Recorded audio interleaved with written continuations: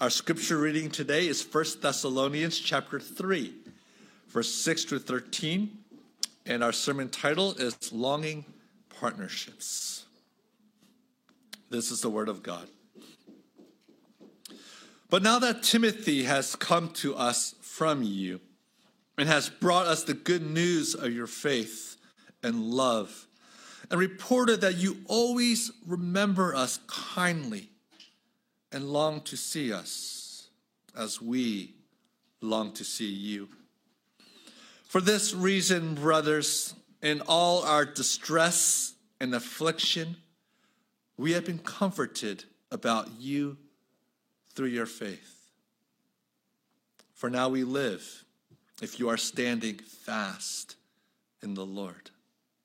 For what thanksgiving can we return to God for you, for all the joy that we feel for your sake before our God, as we pray most earnestly night and day, that we may see you face to face and supply what is lacking in your faith. Now may our God and Father himself and our Lord Jesus direct our way to you. And may the Lord make you increase and abound in love for one another and for all, as we do for you, so that he may establish your hearts blameless in holiness before our God and Father at the coming of our Lord Jesus with all his saints. May the Lord bless us in the reading of his holy word. How good it is to have the full band, right? To be able to sing praises to God and hear the fullness of all the different voices. Can you imagine what heaven is going to be like? To be able to sing praise before the Lord in all its fullness. To have our hearts filled with not only the truths of the gospel, but to have our hearts reflect that with true, raw, unadulterated emotion for our God. One of the most beautiful things about the Christian religion, our faith, is our theology of music. Christianity is I would dare say, probably the only religion that encourages people to make music, to make song. Other religions will have you chant. Other religions will have you drone out the world through one or two notes here and there. But Christianity implores people to sing about your sorrows, but more importantly, to sing about God's love and provision, to sing about the new heavens and the new earth that will eventually come. So we practice this every day, or every Sunday at the very least, to sing to him, for our hearts to long for that day when we can sing in perfection. And so encourage the praise team and say thank you for leading us. If you would like to join in praise, please do come and stand up here with us and sing with us. Just go to Andy and ask him, and we can enjoy the gifts that the Lord has given here. I do believe that the church of Thessalonica is a church that Paul loved very dearly. Paul spends about the first 3 chapters of his letter talking to the church there and telling them how much he loves them. Himself, Silas, and Timothy. In fact, Paul was so worried that he sent Timothy back to the church to see if everything was okay. For his biggest fear would be that the gospel that he preached would, have come to naught. That seed would have been like the seed that was planted on hard soil and didn't take root. Or perhaps that seed that was planted in the thorny soil, and when suffering and affliction came, that it withered and died. Paul was concerned about the faith of the people who were there. So he sent Timothy to encourage them, to bring word back to him about how that church was doing. Paul loved this church. Paul had these people in his heart. Paul's understanding of his role, the role of this church, informed his emotions night and day. And this is important for us to understand about the church itself and about ourselves.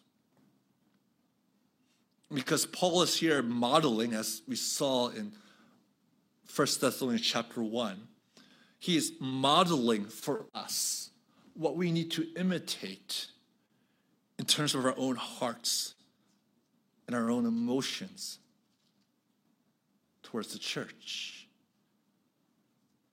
and towards one another. Now, many of you here, when I look out in this vast majority of people, you guys are all very young. And you probably still remember growing up in your household. And you remember what is important to your parents. You probably still remember that. Some of you guys probably still have issues because of that. Perhaps it was education. For me, in my household, it was education. And you can tell sort of the mood of the family by the sort of grades that you would bring home.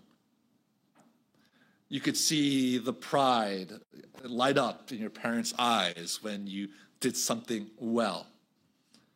But then you'd also see the disappointment when, well, things didn't work out the way it should be. I still remember growing up in a Korean church when I would come visit from college. The elders and the pastor would come and say hello to me. And they would always ask me the same questions. Have you chosen a major yet? What are you going to major in? And they would ask me, how are your grades? Did you do well this past semester? And lastly, they would add, can you tutor my son or my daughter over this break period? And I remember in the beginning how much sort of that filled my heart, not in a good way, but as long as I was doing what pleased my parents or pleased my community, as long as I was fulfilling those expectations, I felt good about myself. We see this down south here all the time with sports, especially with football. You will meet many people who were high school football stars, but because of injury or because of that one bad play in that one game, all of a sudden people look at them differently.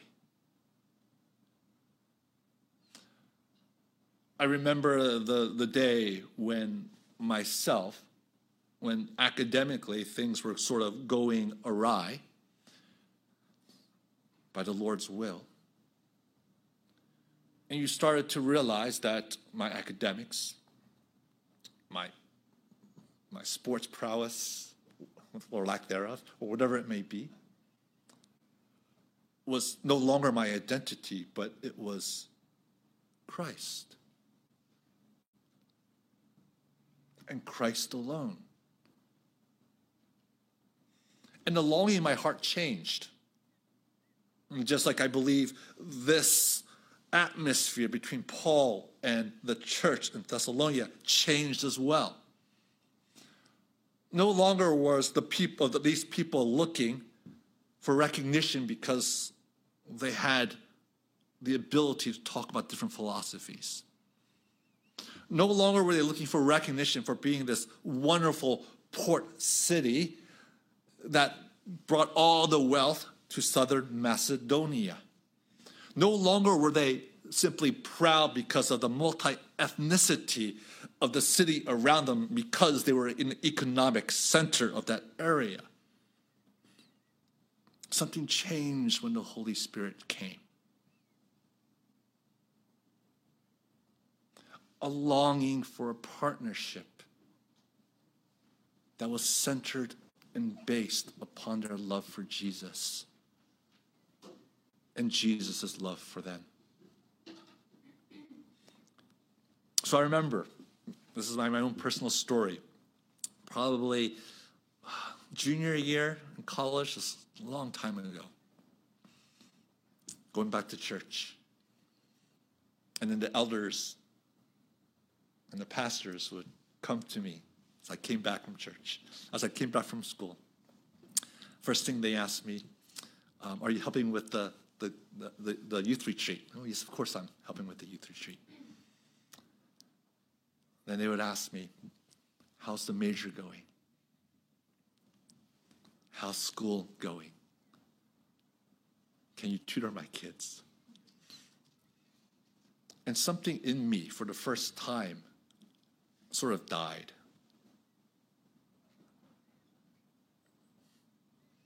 Because I was longing for something different then. I wanted them to ask me, how is your fight with the Lord going?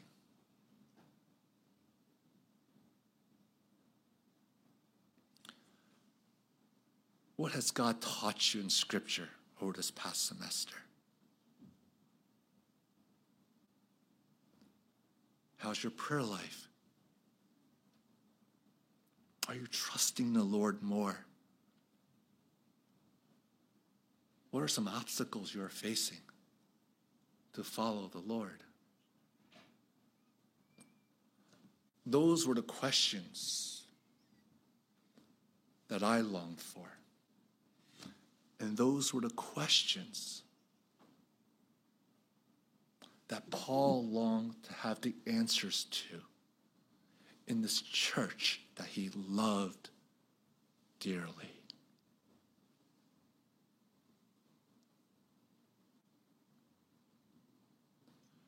For us here at CCPC,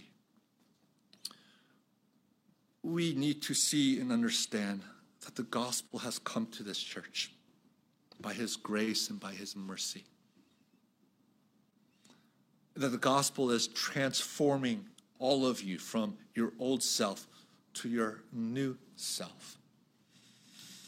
In fact, the seeds of the perfected self, the glorified self that we talked about, that will be singing praises to God in heaven,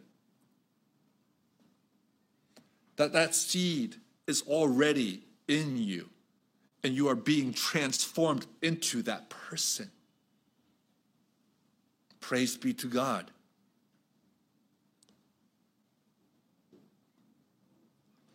And as we see the transformation of this church, of each individual coming to grasp with their own faith,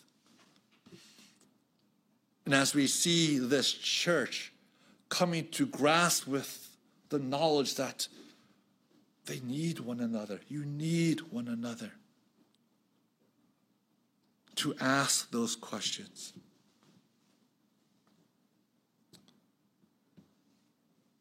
Perhaps you're one of those people. Someone from CCPC ask me how my faith is. Someone please ask me what I read from the Bible. Someone please ask me for prayer. I need prayer, and I want to pray for someone.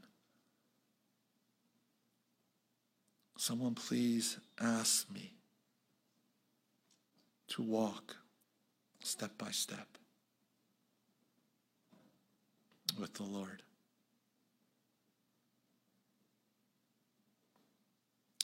this gospel has come to us.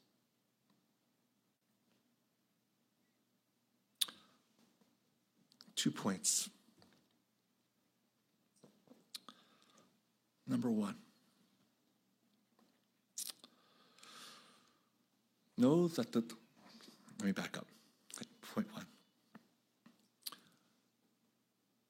The gospel has transformed this church. Point one. The gospel has transformed this church.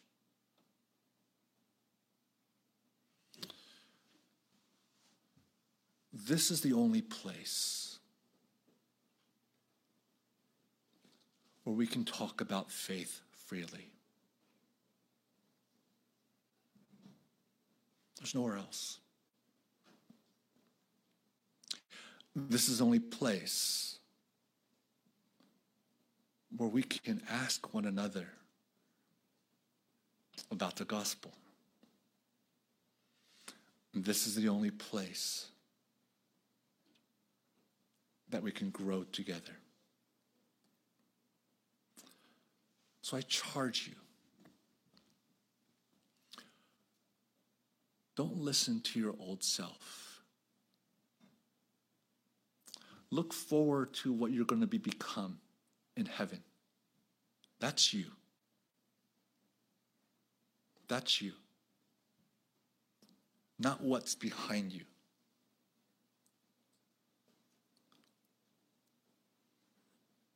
Have a vision for who you're going to be in heaven with the Lord. Have a vision of what that perfected worship of Him and that perfected relationship with one another is going to look like. That's you.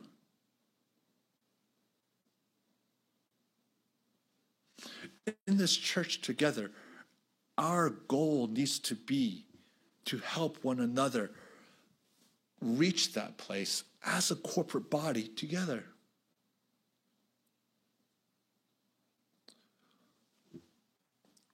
The old questions you used to ask one another, save that for later. Don't waste your time if you don't need to. Listen, I like to talk about sports. I like to talk about food. I like to talk about travel. We all like to talk about these wonderful things that God has given us. And praise be to the Lord, we should talk about all those things. But where else can you talk about your walk with the Lord here?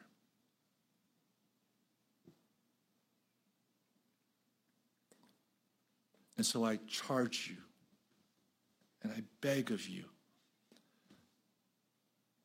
let the Holy Spirit work.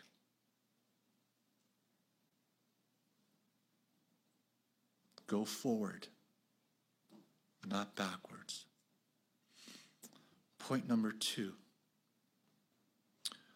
When we walk with the Lord in this manner, all of our problems and issues will be put into an eternal perspective. I know that's a long-winded way of saying something very simple. All your issues and problems will be put in the eternal perspective.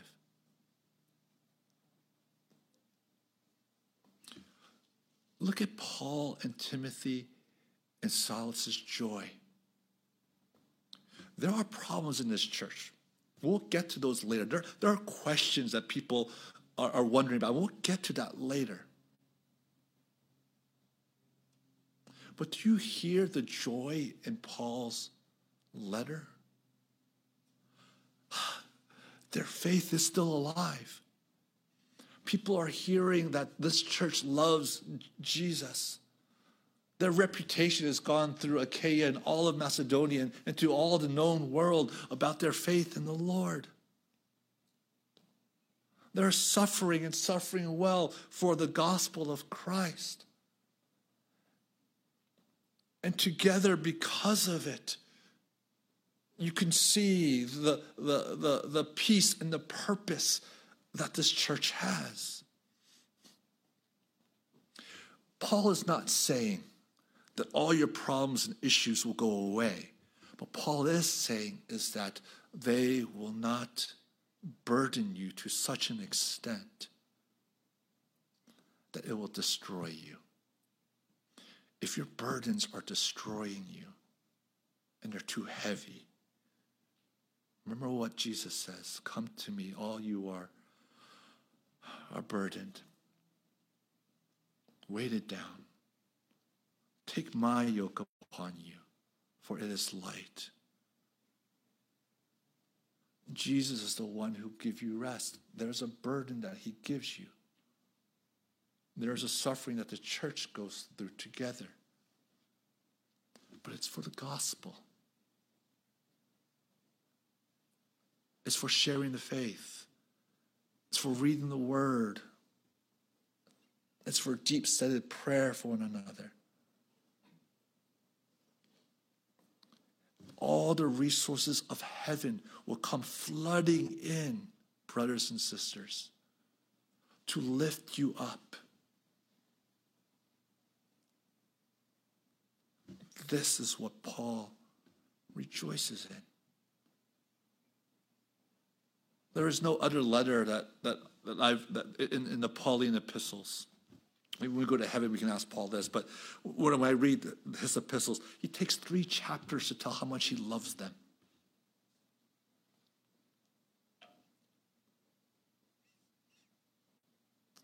And his love is because the gospel has continued to bear fruit. Lastly, Paul's joy in knowing that, one, we as a church need to be the church, grow in our faith, look to the new self in heaven. Number 2, to know that the burdens of faith are a good burden because the resources of heaven will be poured out for us when we are focused upon the gospel. Paul knows that all of these things are only possible because what Christ has done and what Christ is doing. Look at yourselves. Look at the mirror. I saw this one little meme. Yes, I see memes every once in a while. And the meme was a contest for Christmas, the ugliest Christmas sweater. Right? And this one guy was wearing a regular sweater, but he had a mirror on his sweater. So this is the ugliest Christmas sweater. And I thought it was fantastic.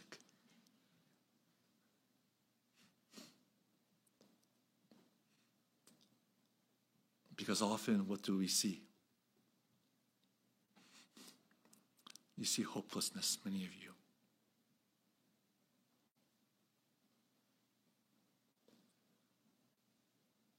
But what if I were to tell you? What if I were to tell you that when you look in the mirror, what you see is not yourself? What you see is Christ's love in you.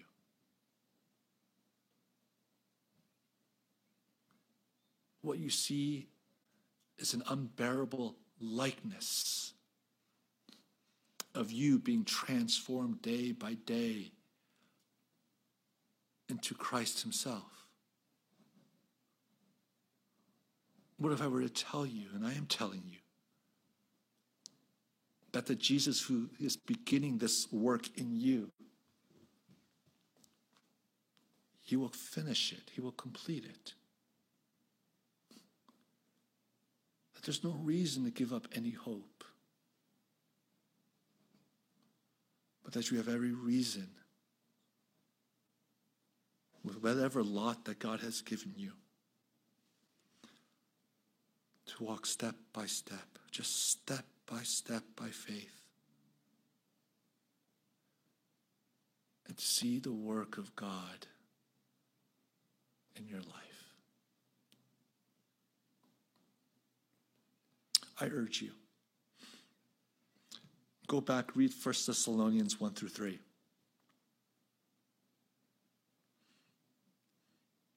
And instead of hearing that letter being written to the church of Thessalonians, read it in two ways. First, read it as a letter to our church, because it is a letter to a church, not an individual. Read it as a letter to our church. And think about the people at CCPC. And number two, think about it as a letter to you and your role in this church, your role in this body. And be encouraged. The seed has not died here at CCPC. It has not. If COVID has taught me anything, the seed has not died. The seed has actually grown here. Rejoice and be glad.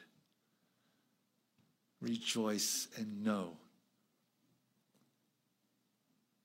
that God is faithful to us. Let us pray. Lord, we confess that our knowledge and our emotions are not in sync in many times. We know what is true about the gospel, but it unmoves our hearts. And that which moves our hearts, we know are not part of the gospel. And Lord, we are at the worst for it. For we become miserable people. But Lord, like this word has taught us, when the gospel comes in its truth and its fullness, when we hear that Jesus Christ is our only Lord and Savior, that the Spirit continues to work in us. When we hear, Lord, that heaven awaits us, Lord God, and a new heavens and a new earth will appear when you appear again. When we hear that we will be made new, and when we can look at one another and instead of seeing faults, we see the vision that you have for each and every one of us of who we will be, unfettered by our old selves, unfettered by our sins, unfettered by our past. Well, we rejoice. We rejoice.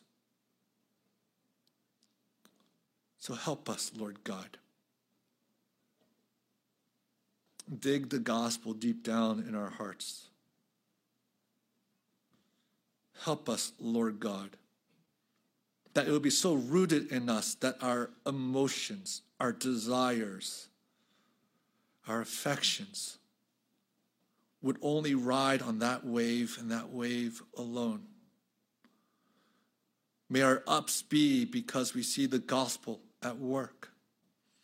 May our downs be because we see that the fight is hard, that people have fallen. But may our faithfulness, our steadfastness, always be because of you and what you have accomplished in our lives, and for your dear presence in us. So bless this church. May we love one another deeply, sacrificially, wisely, for the sake of your kingdom, and indeed for the sake of our joy. In Christ's name we pray. Amen.